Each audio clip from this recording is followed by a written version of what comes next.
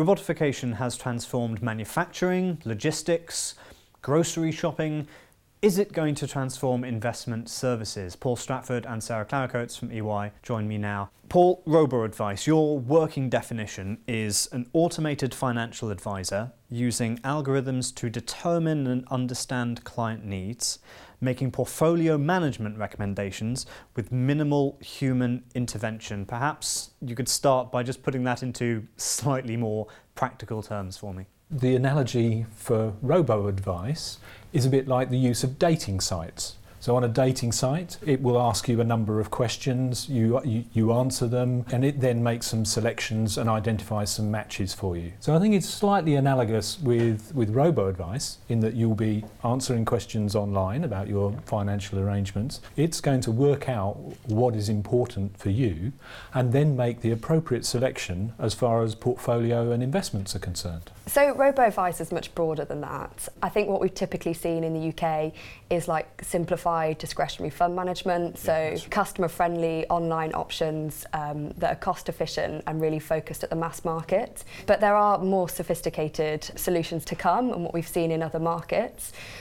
So if you imagine an online solution that aggregates your financial data across your savings, your investments, your pensions, even your partner's financial status, and then uses an algorithm to create holistic advice based on all of your financial position and based on your goals and ambitions, your tax status or your investment. I think that's what potentially robo-advice is the future for. Yeah. Completely agree, yeah. Okay, so robotification across industries is largely about reducing costs. How is this going to change the wealth management industry? Robo-advice, essentially being online, reduces some of the human costs out of it, and from a price competitive perspective, that then means it's targeting a lower price point. Now, the interesting comparison is that face-to-face advice is expensive, and it's actually at a price point that the mass market and mass affluent are unwilling to pay for. So actually that then means robo-advice is incredibly viable because there's a market out there that isn't being serviced at the moment, and this provides them with an opportunity to gain access to financial advice. Exactly. So the cost efficiency of robo could increase assets under management overall.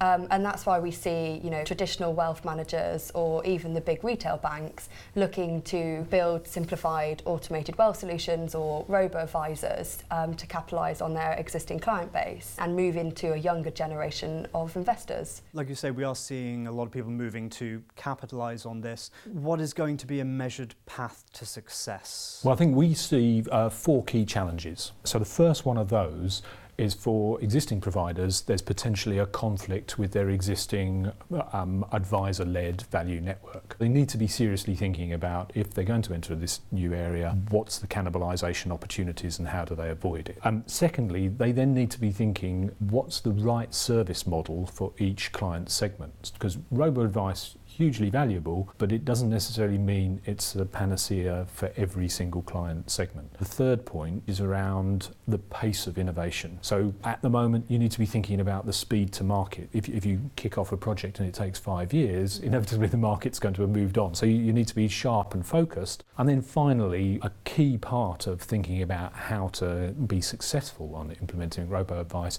is getting the business case right, because there will be pressures to bring prices down. And consequently, you need to have a thoroughly well thought out value proposition, and it needs to be sufficiently robust that you've built in efficiencies and you can adapt your pricing strategy